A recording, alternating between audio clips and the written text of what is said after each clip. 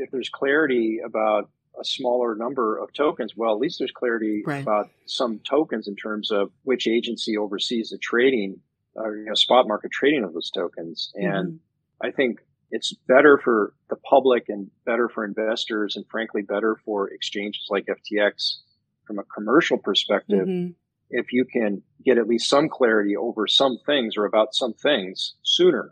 Right. Recognizing that, again, there's still going to be some areas of grayness and murkiness in the industry that you just have to continue trying to ultimately clarify, but just in the meanwhile, work through.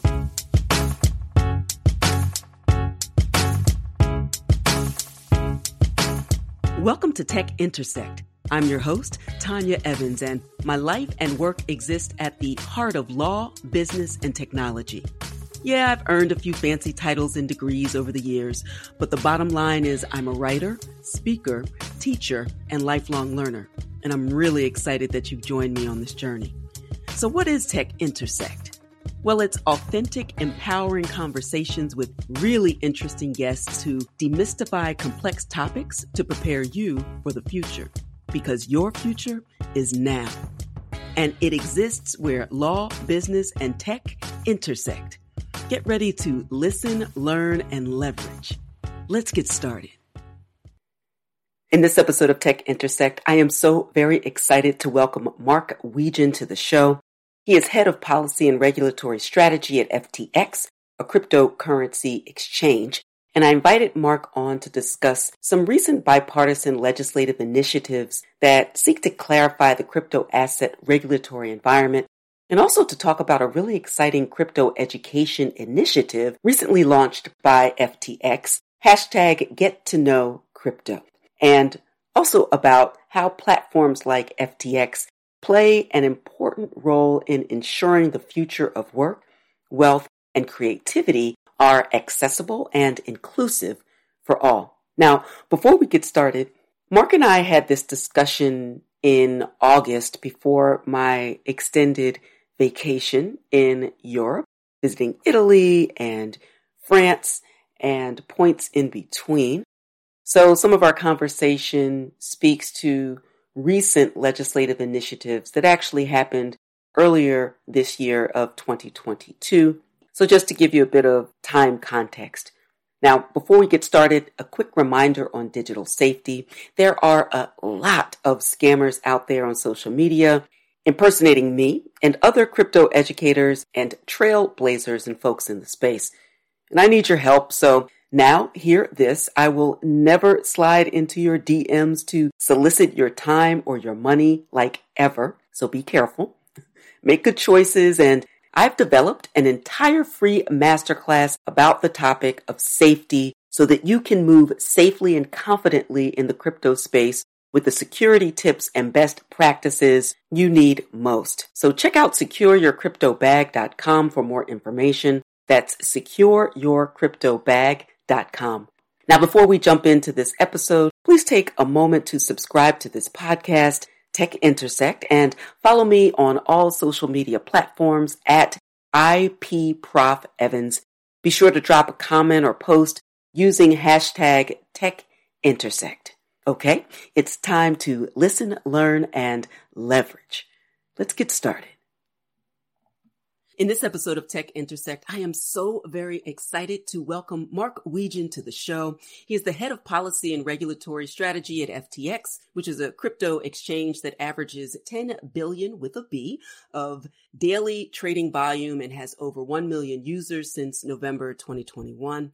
Mark brings with him extensive experience in the practice of law, policy making, regulatory strategy, and exchange operations. And prior to joining FTX, Mark held the position of CEO at MIAX Futures, where he focused on crypto derivative products and strategic initiatives. He was also nominated by President Barack Obama to serve a 5-year term as CFTC commissioner and served as the CFTC's acting chairman upon the departure of the previous chairman in late 2013, Gary Gensler, who is now the chair of the SEC.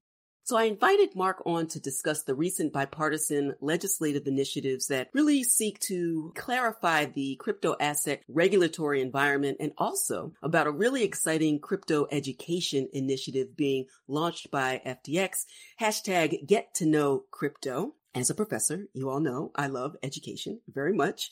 And I also want to talk about how platforms like FTX can play and do play a really important role in ensuring the future of work and wealth and creativity, and to make sure they're accessible and inclusive for all. We'll talk about all of that. It's a lot. We'll talk about all of that and more in a moment. But first, Mark, welcome. Well, thanks very much. Really excited to be here and have this conversation with you today.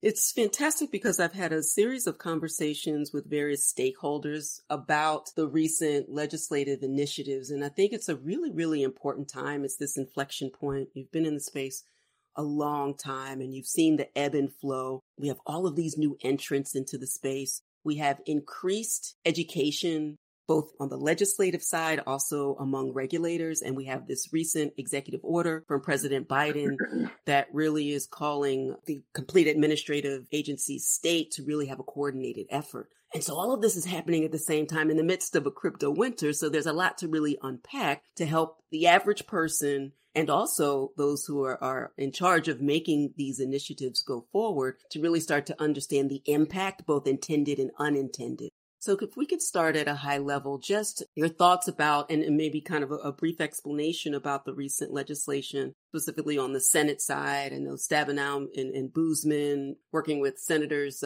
Booker and Thune, if I'm not mistaken. And then we have the Lummis-Gillibrand piece. Just kind of unpack what's going on with those two bills. Yeah, thanks for the question. So here's what I would say first in response. So you mentioned, Professor, the most recent bill introduced, the Stabenow-Boozman effort, but I want to just make one more general comment about all of the legislative efforts that we've seen, both in the House and in the Senate. And look, my posture at this point still is that anytime we have a well-meaning, constructive legislative initiative coming out of the United States Congress, I get really enthusiastic about that.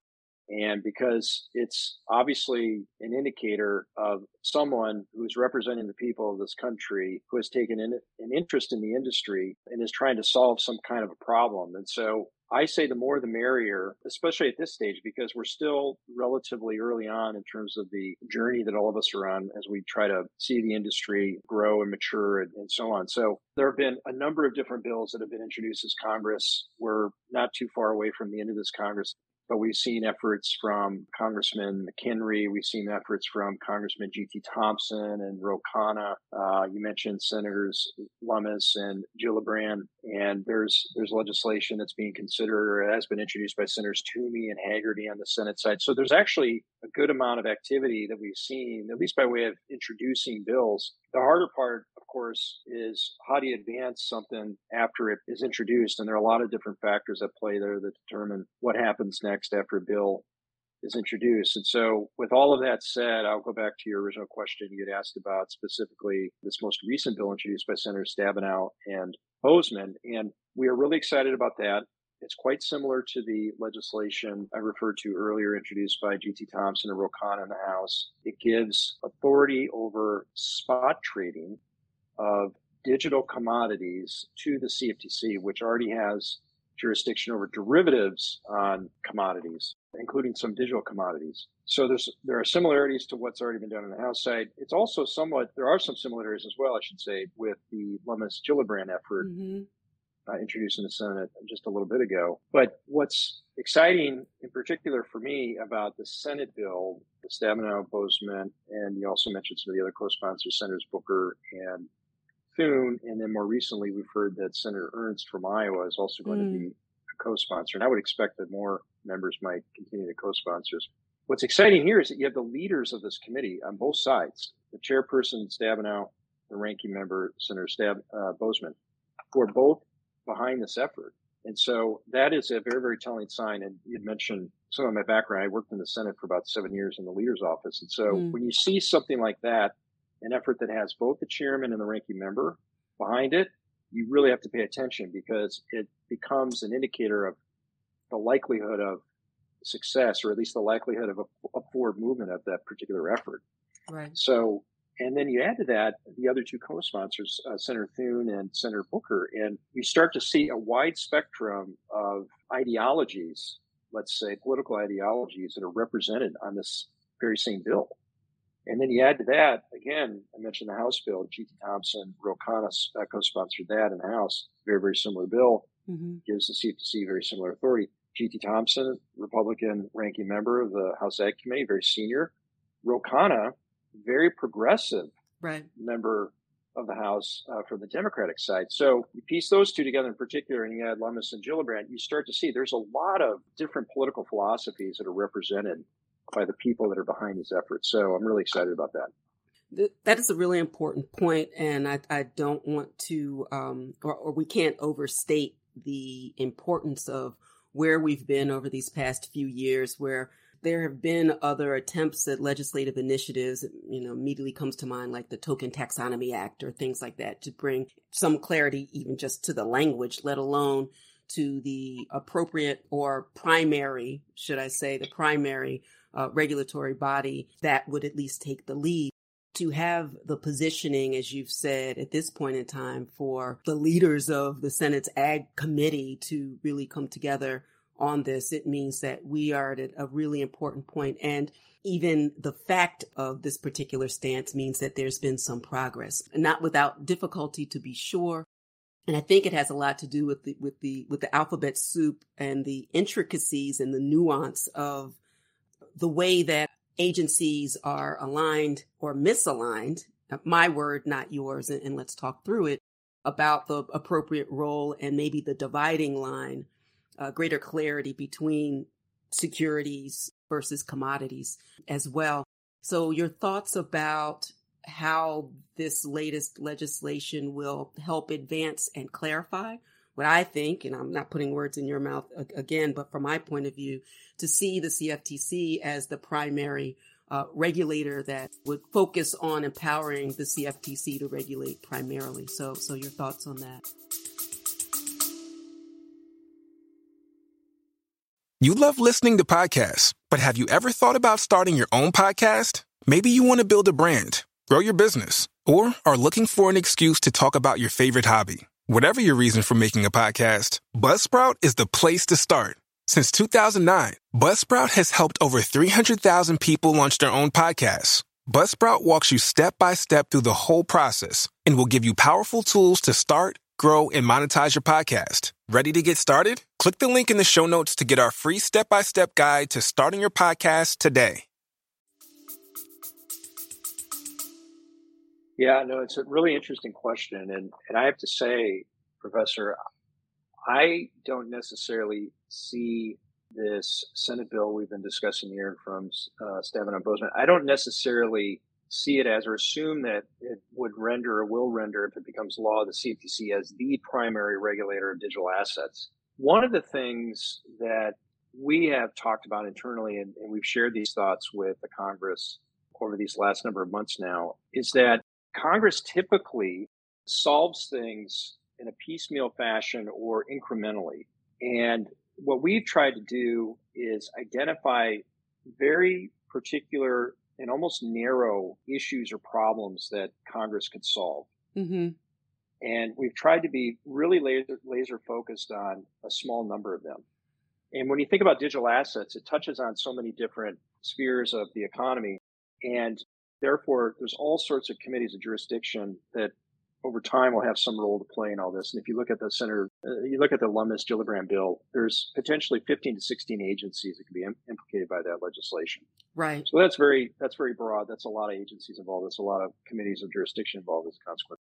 What we've tried to do, though, is be very laser focused on very specific challenges or issues or pain points. And then we try to identify those to the Congress. And we've recommended that you sort of solve one problem at a time. This bill doesn't solve the question of whether some of these digital tokens that have been listed for trading on, even on U.S. platforms, right, doesn't solve or answer the question whether some of them should or should not be securities. What it says, it defers on that on purpose. So, and I, don't take it from me, take it from the members who introduced the bill and their staff, but right. But it happens to be consistent with some of the thinking that we've had, which is let's defer on thorny questions if we can still solve some more immediate issues in the meanwhile and get some traction on that and then build on that momentum. And so that's really been the strategy that we've recommended.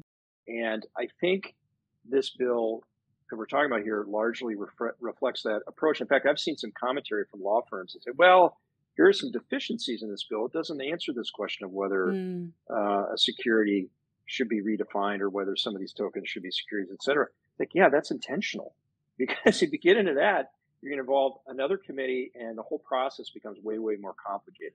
Right. Meanwhile, trading volumes from the trading of Bitcoin and Ethereum, those two tokens alone, which courts have already said are not securities. Right. The trading volumes from those tokens alone is very substantial. It's very substantial.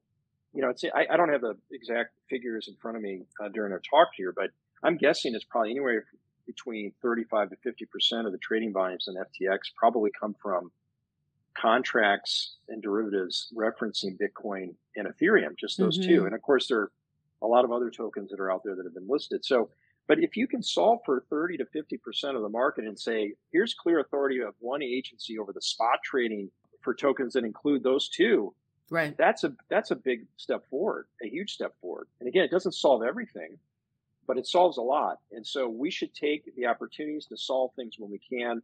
And when we know there's consensus around it, when we know it's less complicated to solve that particular problem because it involves, in this case, fewer committees, I think that's the approach that is a smart approach to take. And that seems to be the general approach reflected in this piece of legislation. And like I said, there's so many things out there. There are tax issues. Right.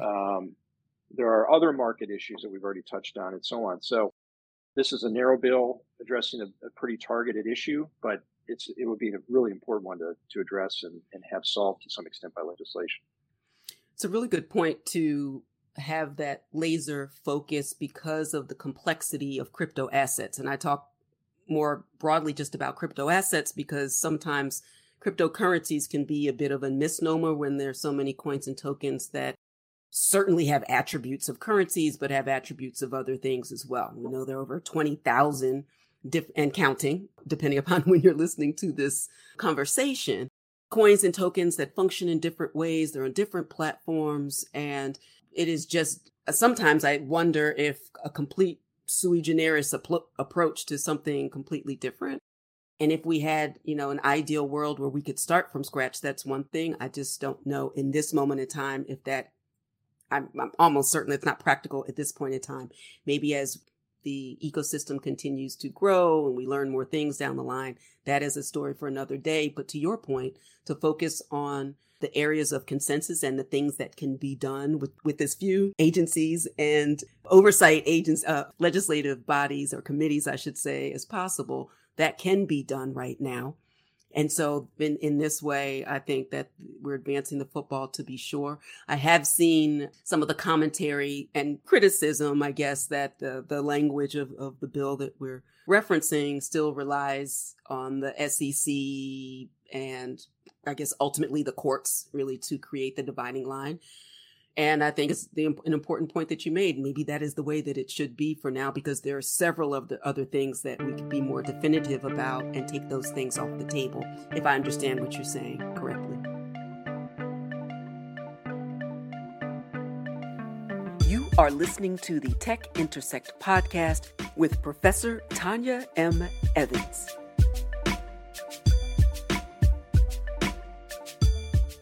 Powered by Advantage Evans.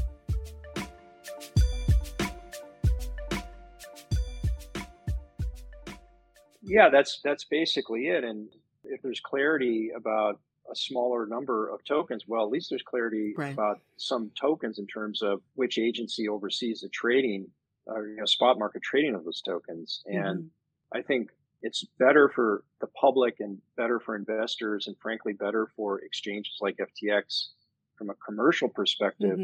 If you can get at least some clarity over some things or about some things sooner. Right. Recognizing that, again, there's still going to be some areas of grayness and murkiness in the industry that you just have to continue trying to ultimately clarify, but just in the meanwhile, work through. Right. Before we jump into education, because this is something that has come up, and I've been asked a lot about it when I've been doing press recently about obviously Tornado Cash. And it brings the more important question about privacy and the role of financial privacy. And I'm just wondering what your take or stance is on the impact of and implications for financial privacy when you have also obviously the very real concerns of particular actors. And I'll be transparent with my own point of view from a First Amendment perspective.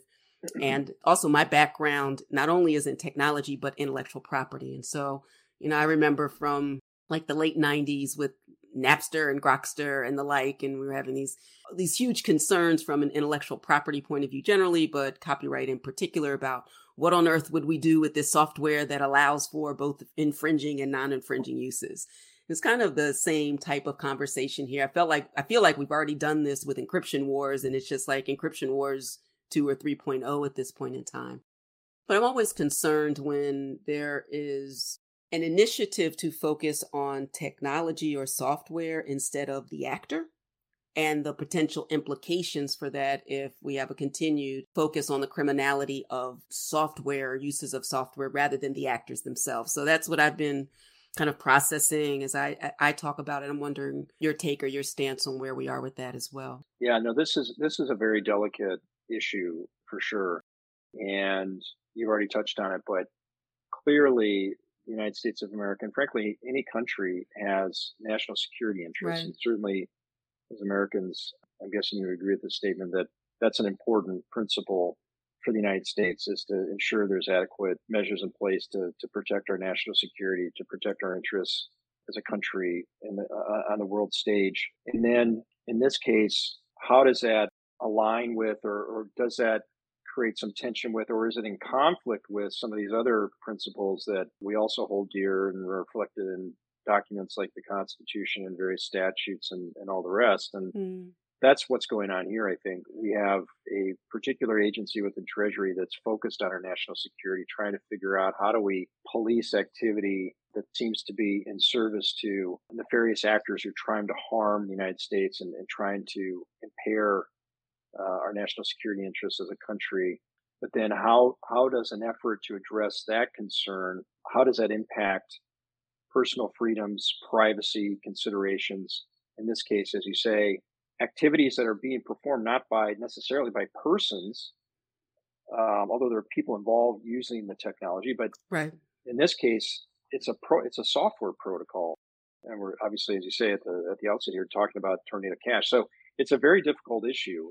I think there's a lot of things to speak to here, but I think one of the things that we've tried to be thoughtful about at FTX is understanding everyone's interests here, including, frankly, the Treasury Department, and understanding what their goals and objectives are. Right. And trying to be empathetic about that. But also, I think it's fair and constructive for those of us in the industry to identify some of these other implications that are a result of actions that have already been taken, and just start that conversation, that constructive dialogue, in this case with OFAC, about whether there might be a more targeted way to address the concern. Right. And so we at FTX have been part of, mainly through other organizations and trade associations that we're part of. We've not engaged directly with Treasury about this, but we're part of discussions about, okay, what's the right approach to have this conversation with the Treasury? Do we do it as a group? I think the answer to that question is yes, although some people might go it alone in terms of other companies having direct conversations. But it just making sure that there's the right information that the federal agency involved here needs to have, and maybe suggesting some clarifying statements and guidance that the agency can make to address some of these more broad implications that we're referring to here. Mm-hmm. There are some people that can be victimized and maybe find themselves in a technical infraction of one of the regulations involved here simply by someone sending them through the Tornado Cash mixer an asset that they didn't even ask for. Right. And we saw that happen, right? Yeah, that's just one example. And there are other peculiar circumstances like that I think even with some guidance from Treasury could clarify and give people a little bit more comfort. But, look, there are still going to be people out there who are way more focused on the privacy implications and way more focused on the technology implications here. and how those two issues are impacted by the OFAC decision. And that's healthy for a democracy to have people bringing those points of view and to debate about those points of view. Right. But we at FTX are trying to consider some of the other interests at stake here, including the national security interests, as we try to figure out how to provide the best information to the Treasury Department. I think it's a thoughtful approach. It's obviously necessary for a thriving exchange as well.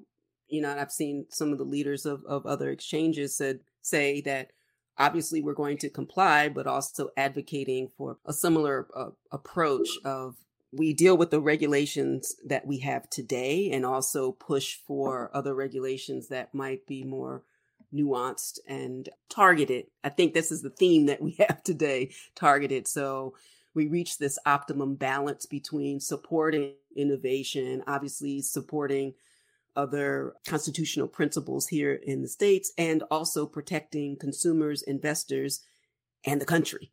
Yep. Not at all easy and not at all answerable today, but thoughtful to have the full range in order to have a more informed discussion, which I appreciate very much here. Excellent. All right. Go ahead. Just one other thing, if you don't mind, Professor. There's so many exciting technology developments related to zero knowledge proofs and ways for identity to be confirmed without necessarily giving that identity away to people that don't need to have it. And I think the sooner those sorts of tools come to market and become tested and people gain trust in them, that'll help address some of these pain points that we're seeing now, and as exemplified with this Tornado Cash incident and the Treasury's response. I am actually really, really excited about so many initiatives. I'm a non-technologist, but I'm an early adopter and a complete and total nerd. So I can, fall down many rabbit holes when I think about, did an interview recently with someone on the pod about self-sovereign identity and other areas that I think are going to be really, really interesting going forward. And it also speaks to the fact that we're still so early. All right. So I'm really excited about this latest educational initiative, and I've spoken to some of the folks there just to get a handle on it. I've spent some time with the video. I've seen some of the tweets since I live in the Twitterverse. Talk to us about this new push on Get to Know Crypto. I think platforms have hopefully, I think, a responsibility, but I also see a lot of platforms taking an appropriate stance on let me educate people, because if they're not educated on the simple stuff, not so simple, I should say, of wallets and the relationship between wallets and exchanges and blockchains, then they're never going to onboard, and we're not going to have the mass adoption that we want that would support a vibrant exchange. So what's going on the Get to Know Crypto front? We launched that very recently here just in the last few weeks, and it really is a campaign that's directed at the people who are really experiencing or having their first impressions of the technology and of the industry. And in Washington, D.C., where I work and live, there are still plenty of people that fall into that category that just have not spent a lot of time thinking about crypto. They might not be users of the technology at all. They might not be customers of FTX, for example, and so are really just starting from ground zero in terms of their educational journeys about the space that you and I are more familiar with. So that's what the campaign is for. That's the purpose of it, is to try to give really basic information about how the technology works, some of the basics around the industry that has formed around the technology, and just a touch of what some of the practical use cases for the technology are. And if you look at the video that we put up so far, and we've sort of spliced it and had snippets of it sent out in various places.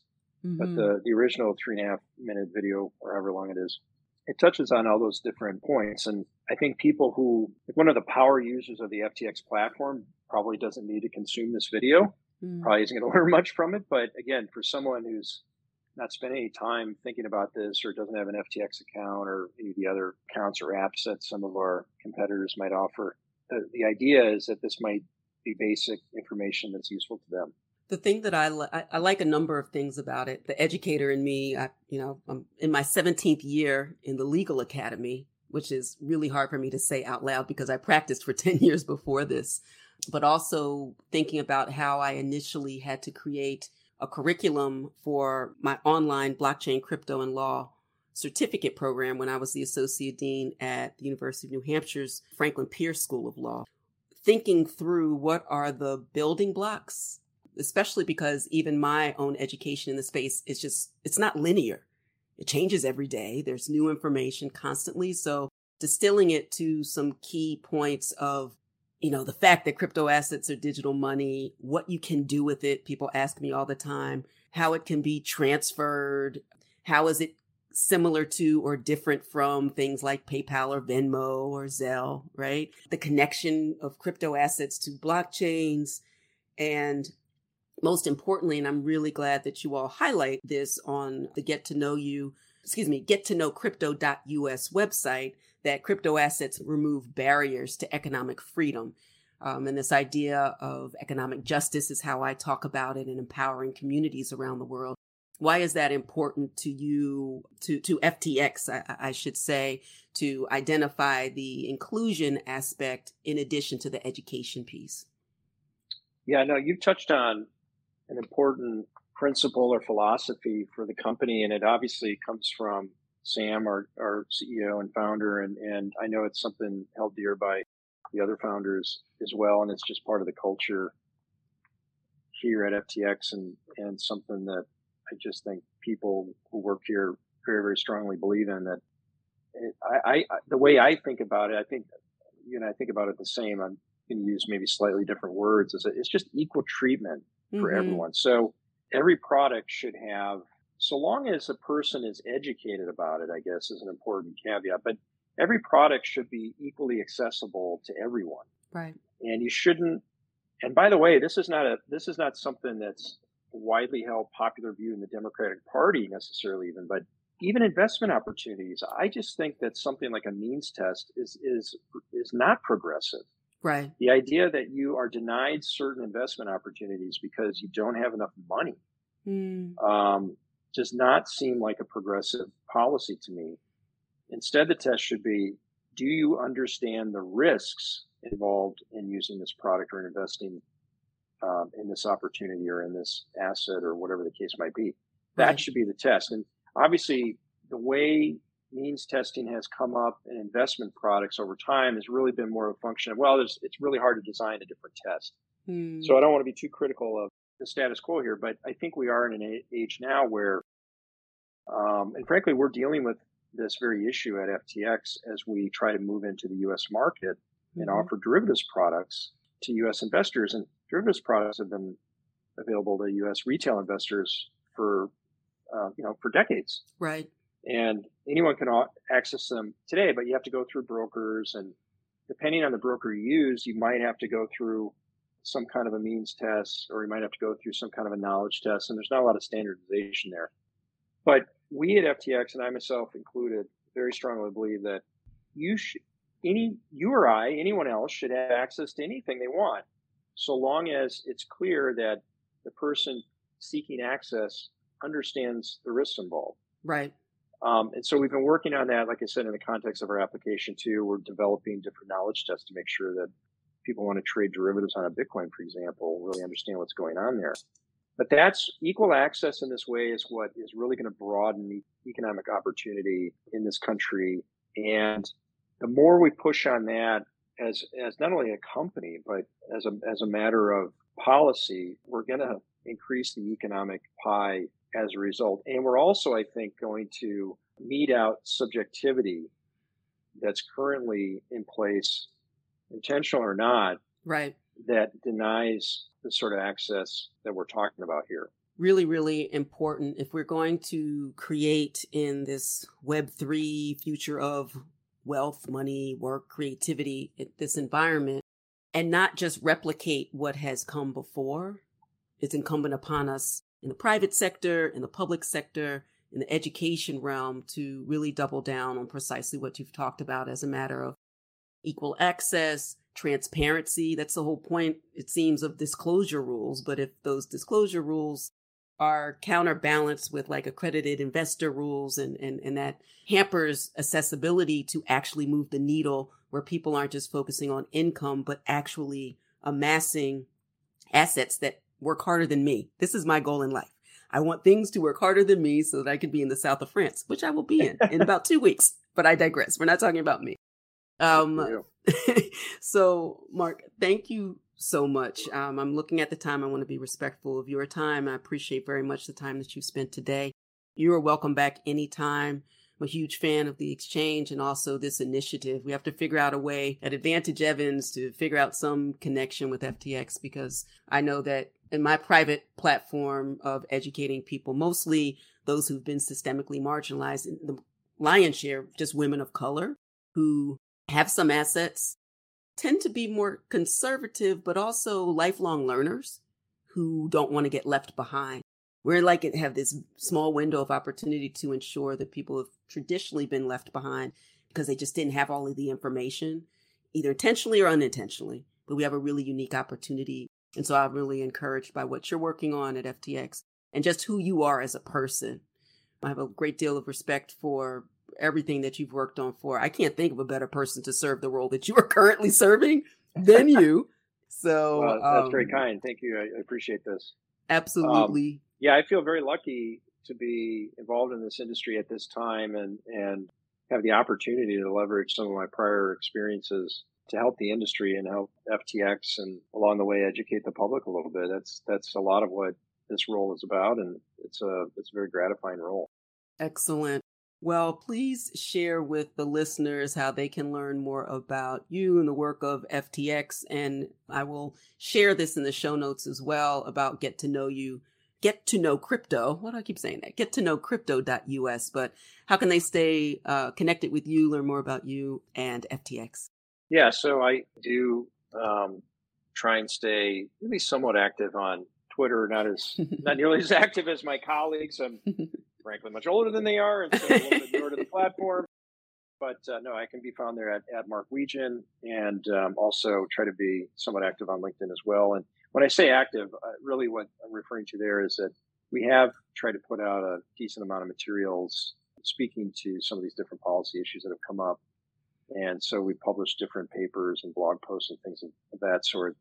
And you can follow updates to our work there by visiting Twitter and visiting LinkedIn and searching for that hashtag. But you can also look for Sam. He's at SBF, I think. I have to double check that. But you can do a search and easily find him as well. And one of the things that has also been exciting about being at FTX is Sam is genuinely interested in policy issues. He does have a very high regard for what's best for the public interest. And so he's taken a very active role in the advocacy the company has done here in Washington. So he's been our not so secret weapon in terms of getting access and telling the story that needs to be told, not just again about FTX, but also about the industry more broadly.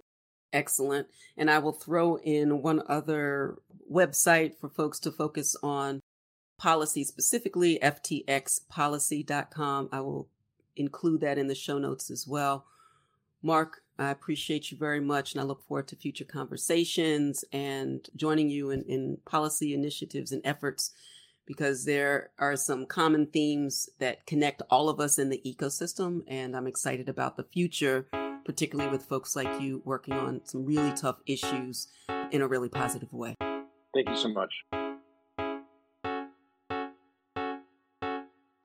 Thank you so much for listening to the Tech Intersect podcast. I hope you enjoyed this episode. If you love it, please tell the world. If not, go ahead and tell me. And in either case, drop a comment or ping me on social media at IPProfEvans with the hashtag TechIntersect. And finally, a quick reminder on digital safety. There are a lot of scammers out there impersonating me and others, and I need your help. Now hear this, and remember, I will never slide into your DMs to say peace and blessings or hey, and I will never reach out to solicit your time or your money on social media like ever. I'm not a trader. I am an educator and an attorney licensed in 4 states. Thank you very much. I'm here to inform, inspire, and empower. No cap, and definitely no Forex. So be careful, make good choices, and remember, I developed an entire free masterclass about the topic of digital safety in the crypto space. So check out secureyourcryptobag.com for more information. That's secureyourcryptobag.com.